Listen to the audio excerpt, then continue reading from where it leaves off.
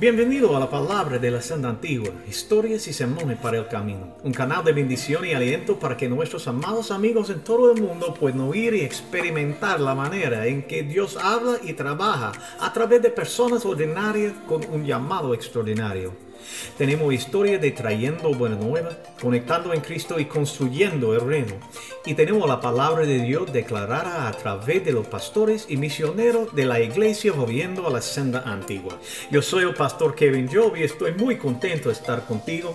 Nuestro ministerio fue fundado por los pastores José Santiago y Yamile Cruz en Cuba. Y mi esposa Tony y yo servimos como directores y pastor de conexiones en Estados Unidos. Tenemos un gran equipo de pastores, misioneros, asesores y siervos del reino dedicado a plantar iglesias y aumentar el alcance del evangelio. Por eso esperamos bendecir e inspirarte con sermones, reflexiones sobre la palabra y historia de lo que Dios ha hecho y está haciendo en y a través de nosotros.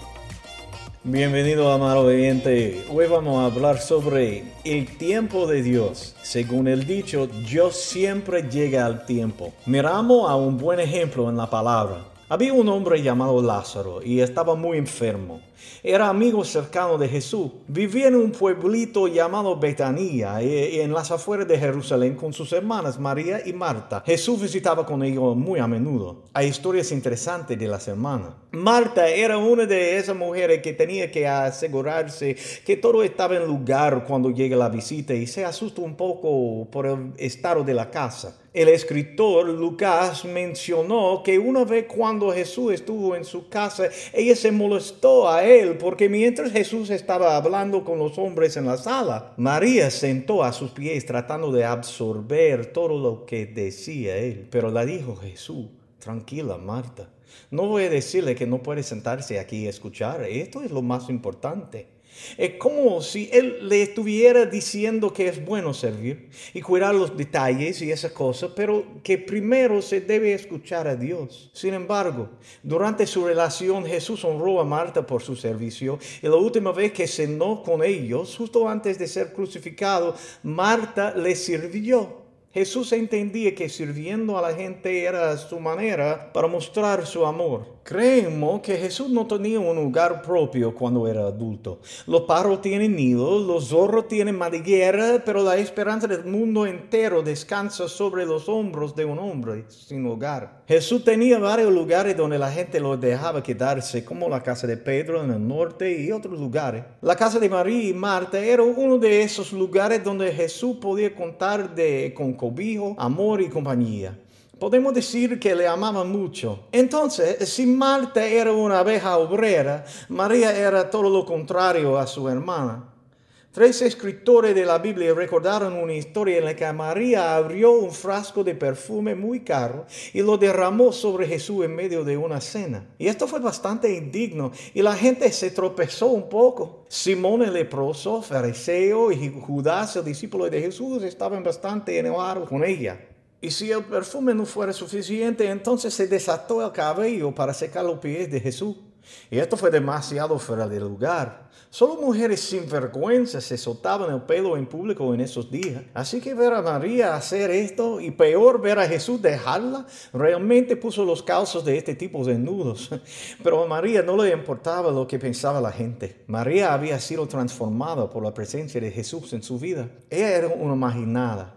Pero Jesús lo llamó a ser parte de su reino y por eso no tenía miedo de expresar su amor en lugar público. Ella sabía de cuánto había sido perdonada y Jesús la honró por esto. Entonces María y Marta enviaron un mensaje a Jesús. Decía: Señor, el que amas está enfermo. El que amas. Deben haber sido amigos muy cercanos, ¿no? Jesús realmente amaba a esta familia, a todos. Ellos tenían una amistad íntima, al igual que podríamos tener con nuestros amigos más cercanos. Jesús le dijo que no se preocuparon, que el final de esta historia no sería la muerte y que Lázaro estaba enfermo para que Dios pudiera ser glorificado. Sin embargo, por alguna razón decidió no irse a su casa de inmediato. 2 días después le dijo a sus apóstoles que debían regresar en esa dirección, pero a los muchachos no les entusiasmó la idea de regresar porque acaban de irse de allí después de que un grupo grupo de religiosos enojados intentaron apedrear a Jesús. Jesús no era muy popular en esa zona. Jesús confundió también a sus discípulos diciendo que debían ir porque Lázaro se había dormido, es decir, murió. Pero los apóstoles creen que quedarse dormido es una excelente manera de descansar y mejorar si estás enfermo. Porque tenemos que ir allí ahora mismo entonces. Jesús aclaró, miren muchachos, Lázaro está muerto. Sin embargo, es bueno para ustedes que yo no estuve allí cuando se murió. Quiero que crean algo importante. Tenemos que irnos. Genial, dijo Tomás. Regresemos donde intentaron matarnos para que podamos morir junto con él. Qué bueno.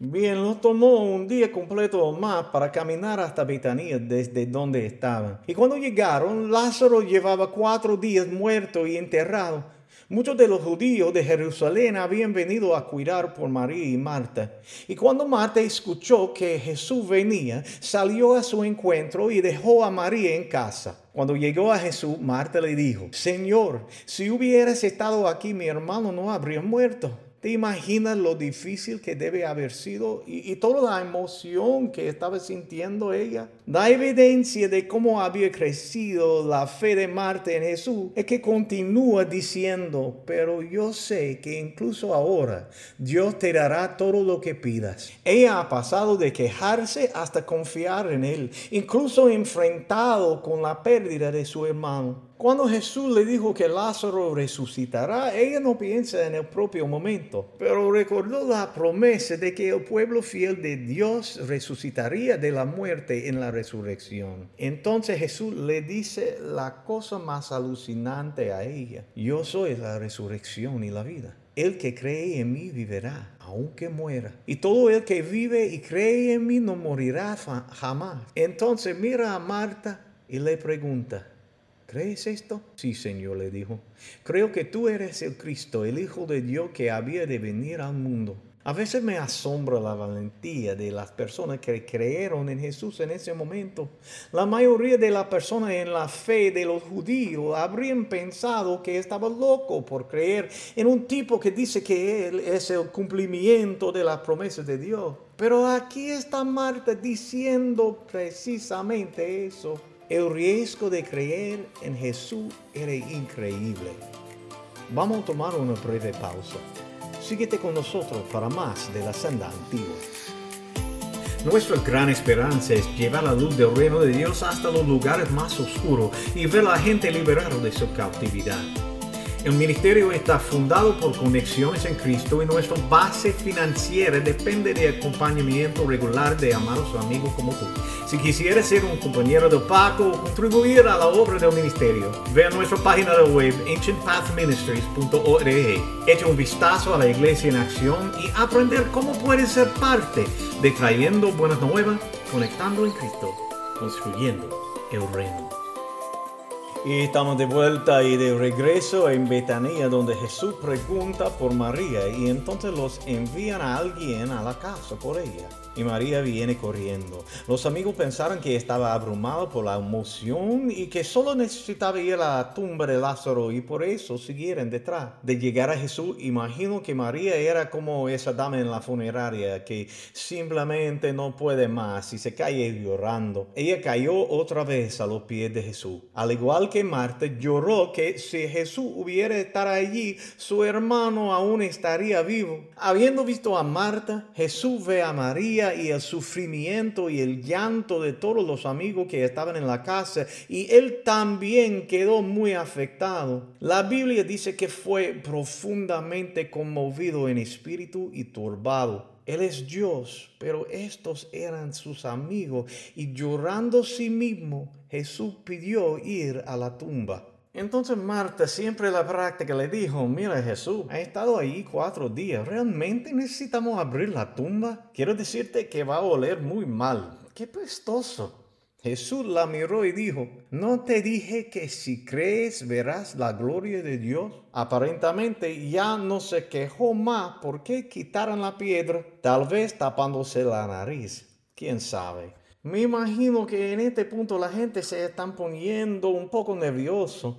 Lázaro está muerto, la tumba está abierta y sin duda el olor es repugnante. Está claro que no pasa nada bueno. ¿Qué puede pasar? ¿Qué está tramando Jesús? ¿Por qué sometería a las personas que aman este tipo de fanfarronería? ¿Cuál es su punto? Entonces Jesús miró hacia arriba y le dijo a su padre: Padre, te doy gracias porque me has oído. Yo sabía que siempre me escucha, pero dije esto para beneficio de la gente que está aquí, para que crean que tú me enviaste. Ahora, lo que sigue es en mi mente algo así como en una película vieja de terror, pero al revés. En lugar de Día de los Muertos con zombies caminando por todos lados, tenemos aquí el poder de la vida venciendo a la muerte. Dice así la historia: Jesús llamó a gran voz: Lázaro, sal fuera. El muerto salió con las manos y los pies envueltos en tira de lino y un paño alrededor de su rostro. Jesús les dijo: quítense las vendas y déjenlo ir. Muchos de los dolientes vieron lo que Jesús hizo y creyeron en él.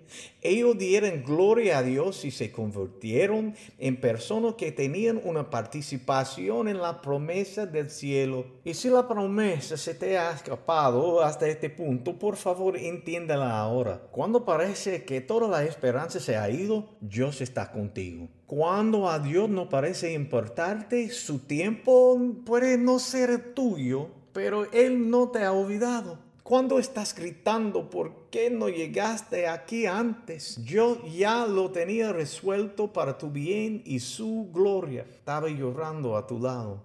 Él conoce el dolor de lo que estés pasando. Pase lo que pase, para los que mantienen la fe en Dios, aunque haya muerte y sufrimiento en el momento, hay vida y celebración al final. Dios te ama con una intensidad que no permitirá un consuelo momentáneo cuando hay algo de la eternidad que se puede ganar si te permite llegar al límite de tus fuerzas antes de que Él venga al rescate. Muchos creyentes hoy son personas que no soportan con el sufrimiento. Hemos adoptado una imagen principal de Jesús como el victorioso, y últimamente lo es, pero le sufría cosas más de allá de nuestra imaginación, así que podríamos compartir en su victoria. Pero en la cultura americana hemos supuesto que su victoria última significa que ya podemos y de verdad merecemos ser ganadores en este o cualquier momento. Asumimos que nadie debería necesitar sufrir. No creemos que no debamos sufrir por un rasguño, una fractura, una burla o un insulto, por cualquier tipo de dolor físico o de otro tipo, porque creemos que Jesús quiere que seamos felices. Si no tenemos cuidado a guardar nuestra palabra, podemos presentarse Jesús a la persona como la respuesta rápida a todos nuestros problemas momentáneos y el perdón por todo lo que hemos hecho y haremos. Creemos que la fe arreglará todo y nunca sufriremos. Y eso es una mentira. Jesús deja muy claro que si lo sigues, sufrirás por ello. Su promesa es que Él siempre estará contigo a través de todo, hasta el final. Dios siempre llega a tiempo, justo en el momento perfecto. Podemos luchar con: si no hubiera llegado un poco antes, esto no habría sucedido, no estaríamos en esta situación. Pero podemos encontrarnos escépticos y cuestionando a su fidelidad y poder. Amado oyente, a veces tenemos que confiar más allá de nuestro propio entendimiento antes de sentir la presencia de Dios a nuestro alrededor en tiempos difíciles. A veces la muerte de nuestra propia fuerza tiene que venir antes de que podamos experimentar la fuerza de Dios. Esta historia de Lázaro nos dice que Dios siempre llega a tiempo y siempre lo hará. Bien, lo vamos a dejar aquí por hoy. En el próximo episodio quiero que exploraremos este tema un poco más profundamente, porque la Biblia habla de la historia de la iglesia, da testimonio de momentos en que puede parecer que Jesús no vuela a la escena llevando el milagro, por lo menos no en tiempo para alguna gente. Siempre hay más de su historia y la palabra. Amado oyente, mientras este episodio tiene su estreno, estamos llegando al Día de Acción de Gracia y después el día conocido del hashtag Giving Tuesday en Estados Unidos. Antes de dejarte, deseo tomar un momento para dar gracias sinceras a todos ellos que han regalado apoyo material y financiero para hacer la obra posible. El Evangelio está siendo extendido por su acompañamiento fiel. Y si todavía no has escogido invertir en el trabajo del reino, te pedimos humildemente escoger a la senda antigua Ancient Path Ministries como beneficiario de las donaciones para el fin de 2022 y acompañamiento en 2023. Sería bendición a ti, estoy seguro.